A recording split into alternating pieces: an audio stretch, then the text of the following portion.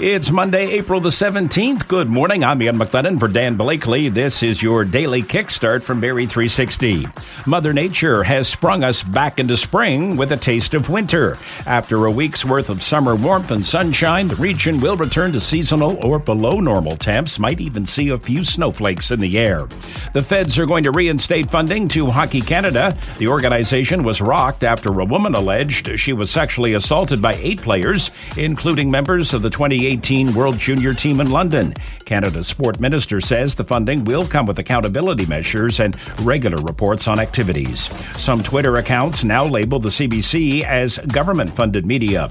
The move comes after Conservative leader Pierre Poilievre asked Twitter to add the classification to the account. The CBC says the decision makes no sense as it defies Twitter's own definition of what government-funded media is. Twitter claims that government-funded media may have varying degrees of government involvement over editorial content, something that isn't possible with CBC due to the Broadcasting Act. Barrie Police telling Barrie 360 they've launched a firearms investigation, thus the police activity at a home at 412 Edgehill Drive on Sunday. Police say there is no known risk to the public and that this is an isolated incident. And the Super Mario Brothers movie raked in $85 million at the weekend box office.